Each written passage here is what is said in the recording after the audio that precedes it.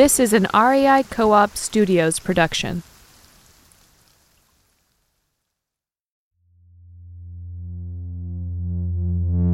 Welcome back to our Mini Monster series.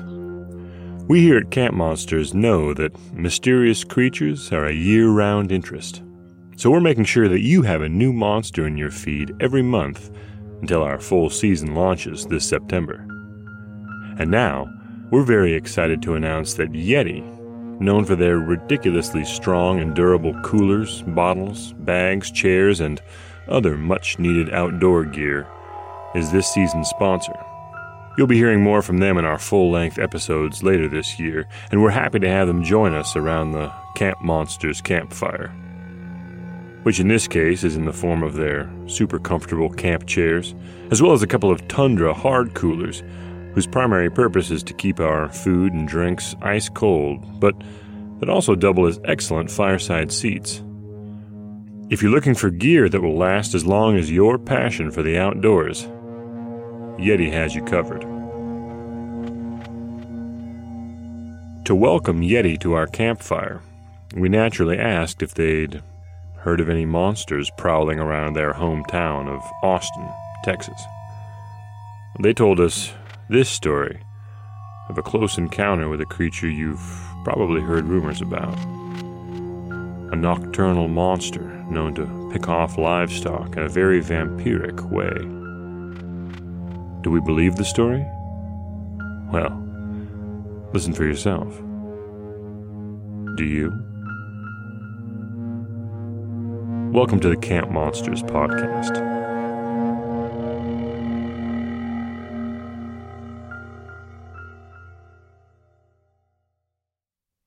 Brian was a practical man, from a long line of practical people. You have to be practical to live alone on acreage out in the hot scrubland of central Texas, just beyond the furthest southwest outskirts of Austin. But it was land that Brian had known all his life, and it was peaceful. Most of the time. That is, until something started to happen to his goats. It was a strange thing. All of a sudden, one morning he came upon 3 of them, goats, in a field not too far from his house, set down together in a little circle on their haunches, just like they were resting. But they didn't move at all as he drove up in his little 4-wheeled utility vehicle, and as he got close he could see that there was no sign of life. But there were no marks of violence or attack either. What was this?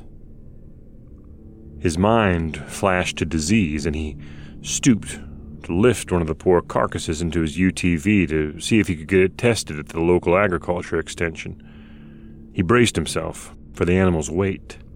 Well, even a smallish goat like this one is plenty to lift. But when he heaved, he was shocked at how easily the body moved, at how light it was in his arms. Like it was completely dried out, mummified, or... Well, the Texas sun is very hot, but you couldn't dry a body out like this in the course of a single morning. And as Brian lay the carcass down in the bed of his UTV, he saw 2 little marks. 2 small, bloodless holes in the animal's neck. And Brian, practical man though he was, couldn't help but wonder. Chupacabra. That's Spanish for goat sucker. Brian had heard the rumors of the creature, the same rumors you've probably heard, that it was some kind of half-dog, half-lizard vampire that came by night to feast on livestock, sucking them dry with a single bite to the neck. Old Man Haney, Brian's nearest neighbor to the south, had been on a Chupacabra kick for months, stopping Brian along the fence line or on the road into town to tell him about how there was a Chupacabra living in the thickets along the little creek bed, coming out at night to prowl around Haney's house and torment him. Well, Brian had listened politely, but kept in mind that before this it had been Bigfoot that old Haney had trouble with, and before that it was the devil himself that Haney'd seen at the bottom of an old abandoned well on his property. So Brian had been skeptical, to say the least. But now, back at the house and a few internet searches later, Brian knew all about the Chupacabra. Well, unlike most legendary creatures, the Chupacabra hasn't been around for long. No early folklore, no accounts recorded by settlers long ago. The Chupacabra rumors appeared suddenly in the 1990s, beginning around a little town in eastern Puerto Rico called Canovanas. A flock of sheep were found dead, unmarked, except for 2 small puncture wounds in their necks. While the people of Canovanas scratched their heads about what had happened, a woman came forward claiming to have seen the creature responsible for the mysterious deaths. She described something like a hairless alien dog with huge red eyes that reared up on 2 legs and leapt off into the night when she spotted it. She said it had dark, leathery skin and spikes down its back. She was laughed at, of course, until more and more livestock in the area began to be attacked, and more people began to report sightings. By the 2000s, the story and the sightings had reached the mainland, mostly in Texas. People began to call in to the local police and animal control about a large, hairless dog they'd seen along a road or in their yard at night, with red eyes and fangs and a spine that stuck out like spikes from its thick, mottled skin. A dog so big that its paw prints looked closer to those of a mountain lion, with claws long and dangerous. Claws that scraped the paint off barn doors as terrified animals pressed themselves against the back walls, quivering away from the creature outside. Well, all of that was a lot for Brian to swallow, even after his strange experience with the goats in the field. A mysterious vampire dog? Well, it was hard for Brian not to roll his eyes. He was a practical man, and a firm believer that most things could be explained with some research and a little science. In fact, scientists had already explained away the Chupacabra myth. The alleged monster was nothing more than a mangy coyote, inflicted with a parasite that caused their hair to fall out and their skin to grow leathery, hunger causing their spine to stick out from their emaciated body like spikes. Nocturnal, killer aliens that leapt like kangaroos? No. Basically, they were just sick dogs, something Brian felt he could easily handle. With this in the back of his mind, he packed his UTV up for a couple of nights out on the land. He wasn't sure of the best way to catch these sick puppies, but decided he might as well start by camping out in the field where he'd found the goats. So, taking his dog Ryder, he drove off under the cloudless sky of a beautiful Texas evening. When he reached the field, a worn-down old pasture surrounded by scrub oak, he found a small group of his goats already there. It was a pleasant enough place to set up camp, and as the sun crept lower in the sky, the temperature crept closer to pleasant. Brian had everything ready for the night just as it arrived. He watched the last of the sunset drain out of the sky, saw the pinprick of stars start to dot it. The forecast had called for another beautiful night, which meant that Brian was tent-free, something he thought was necessary given that the purpose of this expedition was to catch whatever it was that was stalking his herd. He couldn't do that from inside a tent. Brian settled down in his camp chair, a very comfortable Yeti camp chair, with every intention of staying awake.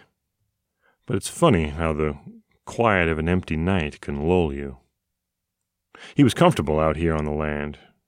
It was so warm, and the starry sky was so bright. Even though he had poured himself a large coffee, it sat beside him, untouched, as he began to doze, lightly.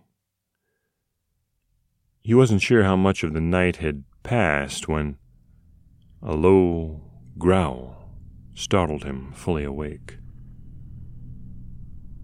It came from his dog, Ryder, sitting just beside his chair in the darkness. Ryder was anxious and alert, hackles up, staring off into the night, growling.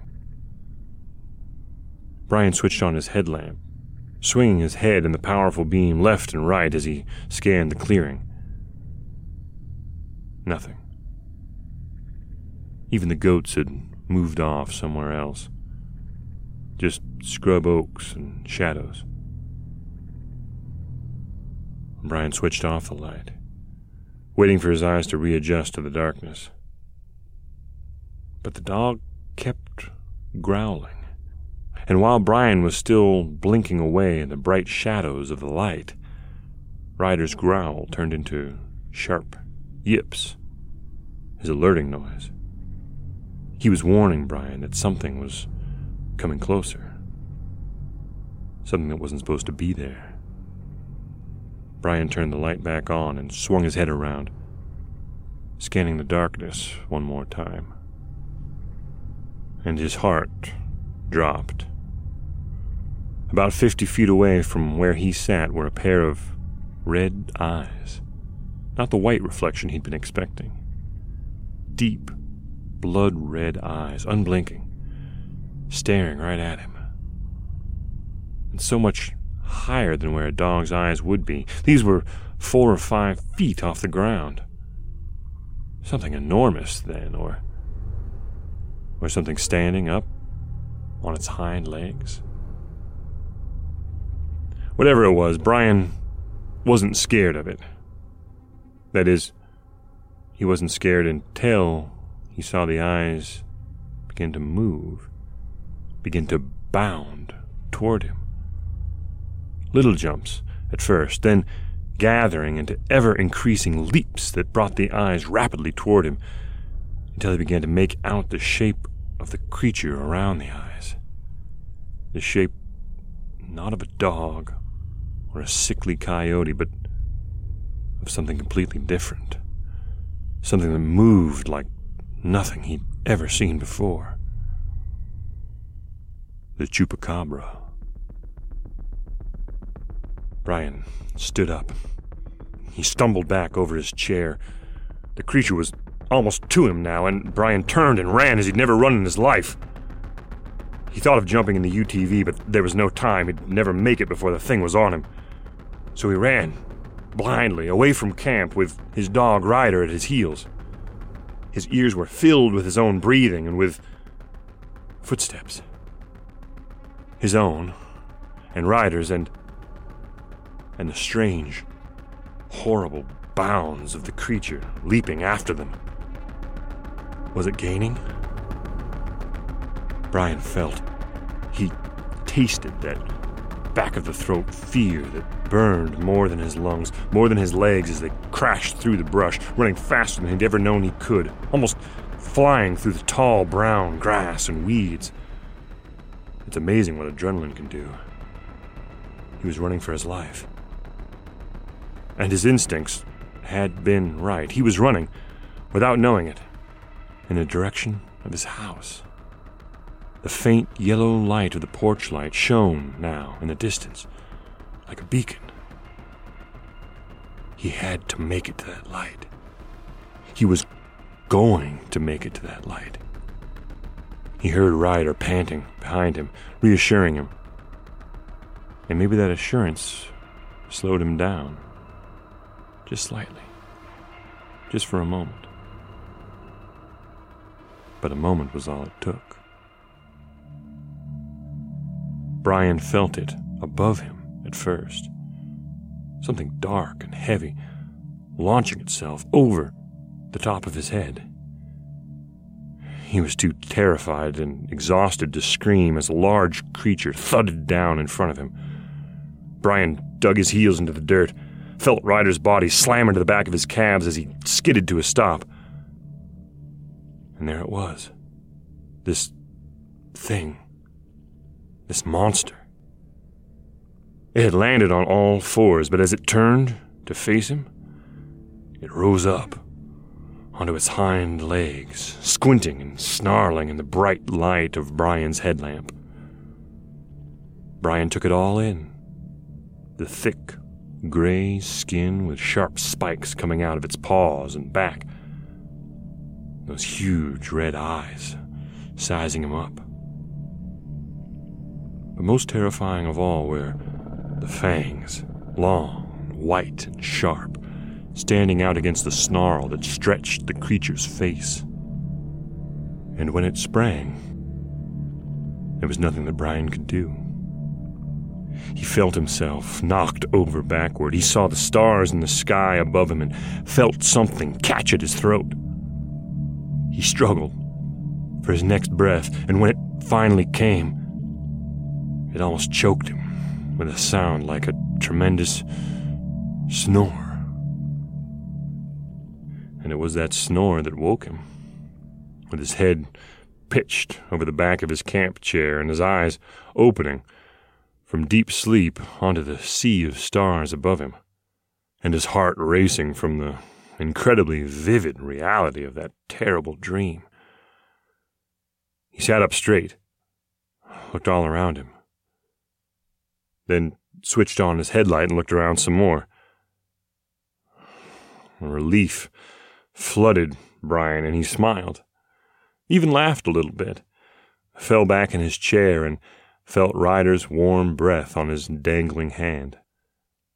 He reached down to give the dog a pat. Then he pulled his hand quickly away. Pulled his hand away and swung his headlamp in that direction. Just in time to catch the light in those huge, blood-red eyes set in a terrible, leathery face.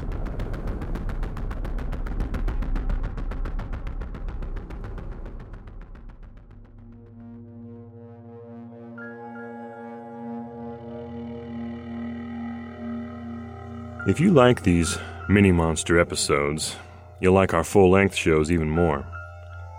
Season 1 is available now, and Season 2, brought to you by Yeti, is coming in September of 2020. Please subscribe, rate, spread the word, and review us on Apple Podcasts or wherever you listen. It's your support that keeps these spooky stories on the air.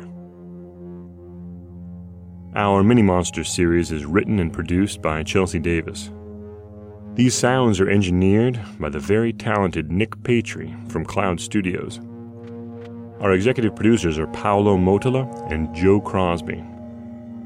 We got our Mini-Monster facts this month from the BBC, How Stuff Works, and Wikipedia. Links to our sources will be in our show notes if you want to learn more about the Chupacabra and decide whether you believe in the mangy coyote story or think it's something a bit more ominous. I'm Weston Davis. Thank you for listening, and see you next month.